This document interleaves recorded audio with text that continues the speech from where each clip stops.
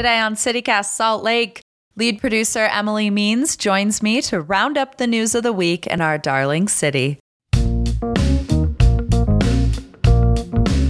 It's Friday, July 29th, 2022. I'm Ali Vallarta, and this is CityCast Salt Lake.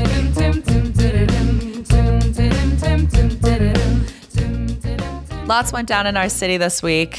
Let's get through as much of it as possible so that folks who are listening can move straight into weekend planning with a little bit of information.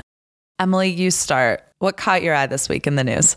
What caught my eye? Okay, one big thing was that Salt Lake City has started the process of lowering its speed limits on very specific streets. Yeah. So they'll be lowering the speed limit from 25 miles per hour to 20 miles per hour on like 70% of neighborhood streets in the city. Yeah. And there was like a really cute photo op with the mayor swapping out one of the signs. They'll actually be changing nearly 600 signs throughout the city. So sounds like, you know, a bit of a process. But what I like about this story, Allie, is that this is pretty much the direct result of some community involvement, community engagement. And that's what makes it a feel-good story. Yeah. So Sweet Streets, which is an organization of basically community members that want to make roads safer for pedestrians and bikes in particular, but basically everyone, because of course in Salt Lake City, we have lost too many neighbors to automobile violence. And so this is one solution that the city is taking on. But Sweet Streets ran a whole campaign, 20 is plenty, to get this to happen, and they were successful. And we'll see what the implications are. I mean, one of the criticisms I've seen is like, okay, well, if it feels like people are barely driving 25, so is lowering it to 20 going to have an impact? And I'm sure there will be studies, and I'm sure a year from now we'll get that data and we'll know. But it's really good messaging. Yeah. Asking people to slow down. We don't have that local data yet, you're right. But Sweet Streets has pointed to multiple studies that show if we are going slower in our cars on these streets, the likelihood of you being severely injured during a pedestrian auto accident, it goes down a lot. So I think that's really promising. Allie, have you tried out driving 20 miles per hour in this city? Have you tried this? I can't say that I have. I will say, like, this is embarrassing, and feel free to call and yell at me, everyone. You can find the hotline number in our Twitter bio, but I am a real go the speed of traffic kind of driver. So I kind of just do whatever the person in front of me is doing. I am not terribly conscientious about what the speed limit actually is. Like if I'm driving down 7th East, I'm kind of just going the speed of traffic. And I slow down for lights, which is like 50. Yeah, I mean, like it is 45 to 50. Have I tried driving 20? No, but it's something I will try this weekend.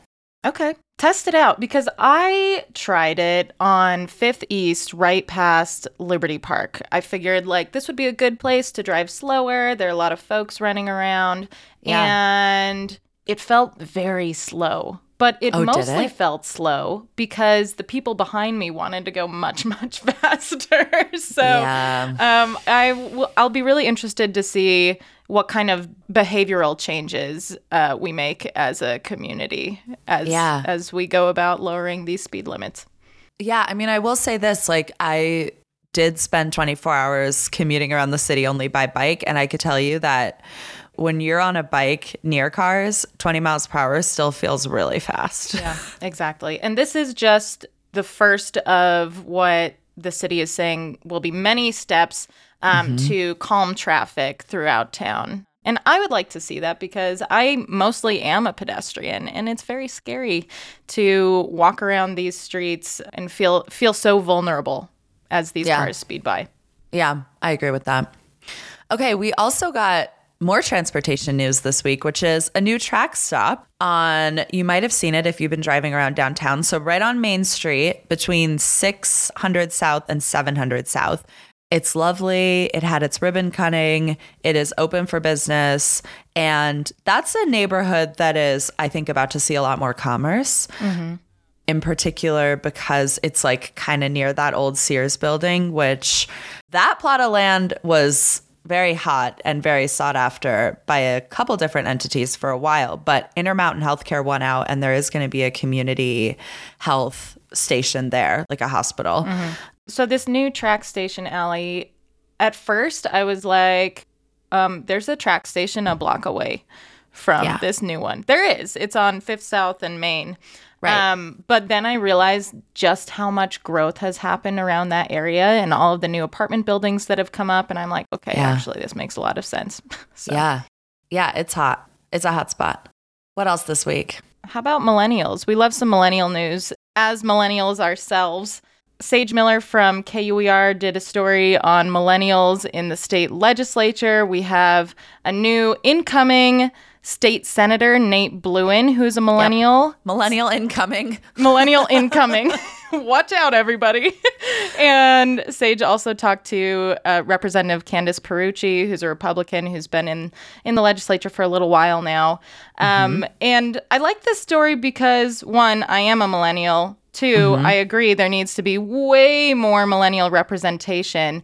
But also, generally, the legislature doesn't come close to representing the demographics of this state in terms of age, in terms of gender, in terms of race. So it would be really nice to throw more millennials into the mix.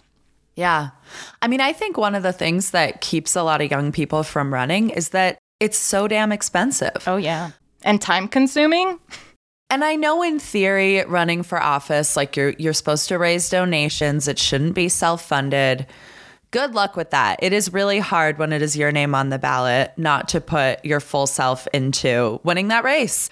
And it is an expensive pursuit. And that is one of the things that keeps a lot of young people, I think, from getting in the mix. Yeah. The other thing is, I don't know many professions that allow you to take 45 days off of work from January to March. 45 days is how long the legislative session is. And then even more time throughout the year for interim. So I could see how that would be a huge barrier for a lot of people our age who are not retired yet. And, you know, a lot of them aren't real estate developers like much of the rest of the legislature is. So, yeah. I would love to see more younger faces on the Hill. I would also love to see more renters. But I agree. That's a conversation for another day. Well, it's kind of the same conversation, right? That's true. A lot of the folks on the Hill are homeowners. They're landlords, so they actually own multiple homes. I know that Nate Bluen is a renter. He made that a part of his campaign. But yeah, it would be great to have folks on the Hill who are making policy and are actually impacted by these policy decisions. I'd love to see someone with, you know, a little bit of climate anxiety on the Hill, too. That's also Nate Bluen, so I feel like thanks, Nate. He's your candidate. Okay, speaking of the Hill, we've got judicial news. Just quickly, we've talked a little bit on this show about the nomination process to get Judge Jill Pohlman confirmed by the Utah Senate to the Utah Supreme Court. One of the things that makes all of the changes happening at the Utah Supreme Court so interesting is how many cases they are likely to hear either this year or next. We're talking the abortion ban and the injunction. We're talking trans students that want to play sports teams that align with their identity. So if Judge Jill Pohlman is confirmed, our Supreme Court would see its first female majority, which is really interesting and certainly an interesting time for that. The Senate Judicial Committee, they said, yep, we see no issues here. We love it. We'd love to see a vote on this. Let's move it along. So that vote could happen fairly soon. Governor Cox was hopeful that she would be on the court. Of course, she is his appointee. He's hopeful that she would be on the court by this fall.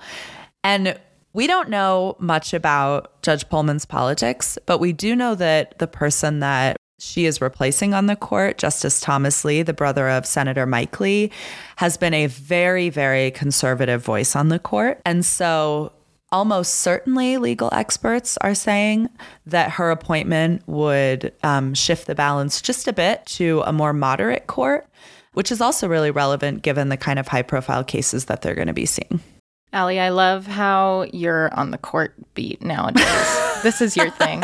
The only thing I would add to that is this is a process that people can participate in. The Senate still needs to vote on it. The full Senate needs to vote on it. So if you have any strong feelings about Judge Pohlman, contact your legislator. Yep, absolutely. Love that call out.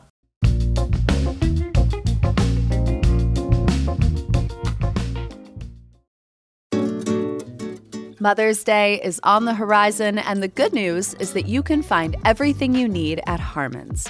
Whether it's a little something to brighten Mom's Day or a memorable spread, here are a few ideas. For breakfast, try Harmon's house-baked cinnamon rolls with freshly squeezed orange juice and a package of fresh-cut strawberries. If you're spicing it up with Bloody Marys, don't forget that Harmon's has an olive bar with over 12 different varieties. Now, flowers are the perennial favorite, and you can order online or pop by the store last minute. Shop succulents, potted plants, and elaborate arrangements. May's flower of the month is the hydrangea, very appropriate. Hydrangeas are fragrant and elegant. And if sweets are in order, Harmon's has added raspberry to their selection of brownie flavors. Find all Mom's favorites at your local Harmon's or order online at harmonsgrocery.com.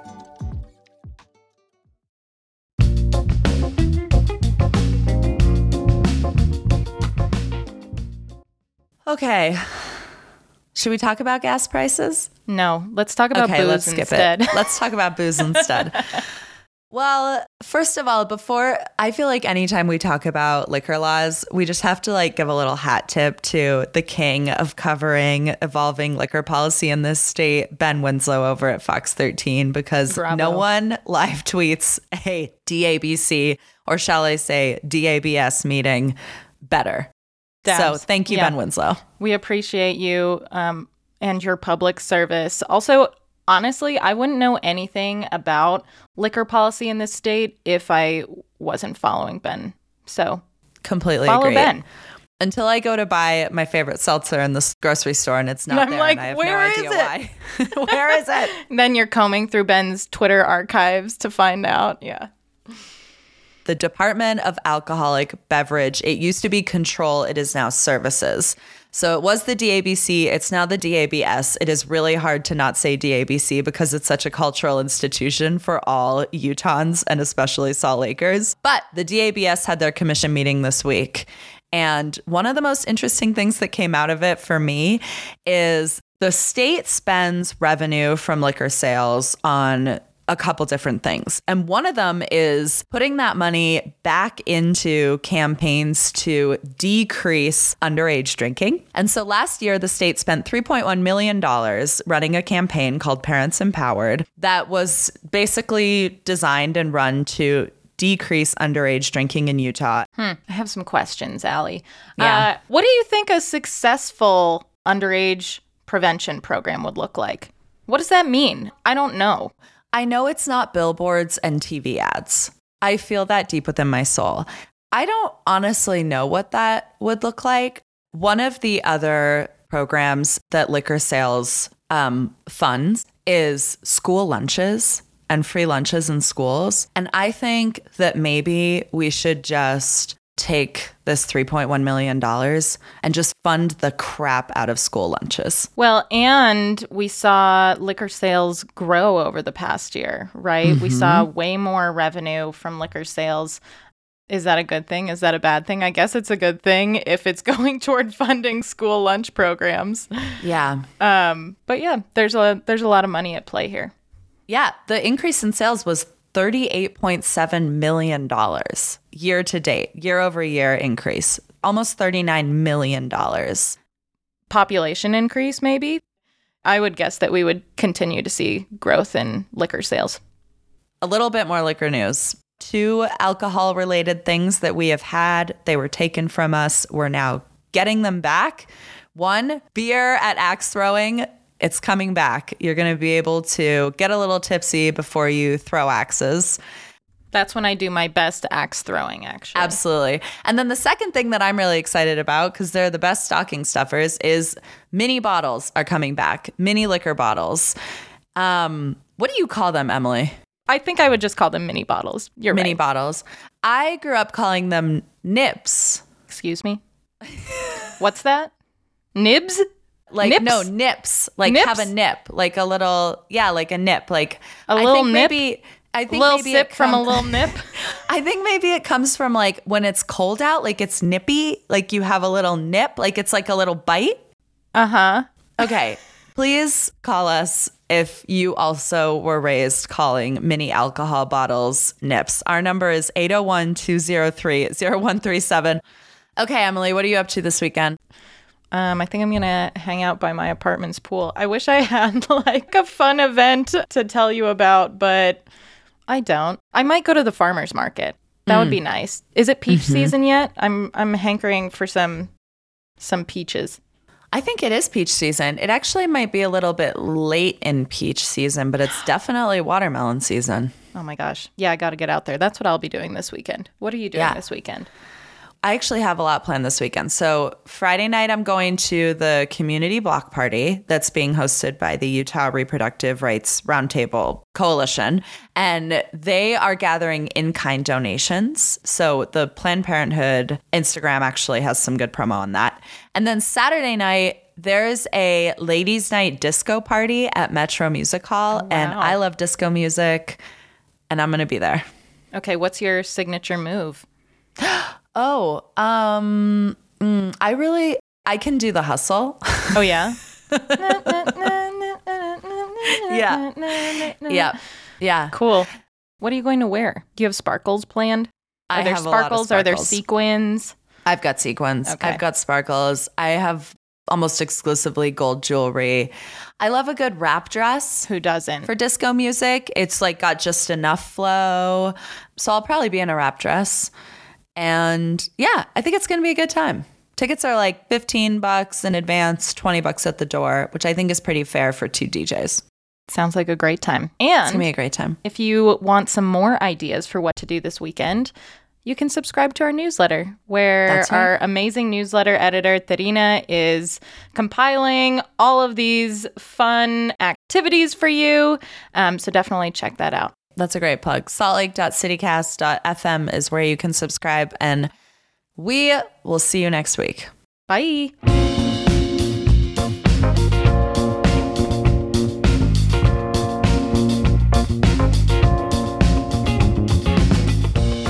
That's all for us today here on CityCast Salt Lake. Our lead producer is Emily Means. Our producer is Diane Magipinto. Our newsletter editor is Terina Ria, and our host is me, Ali Vallarta.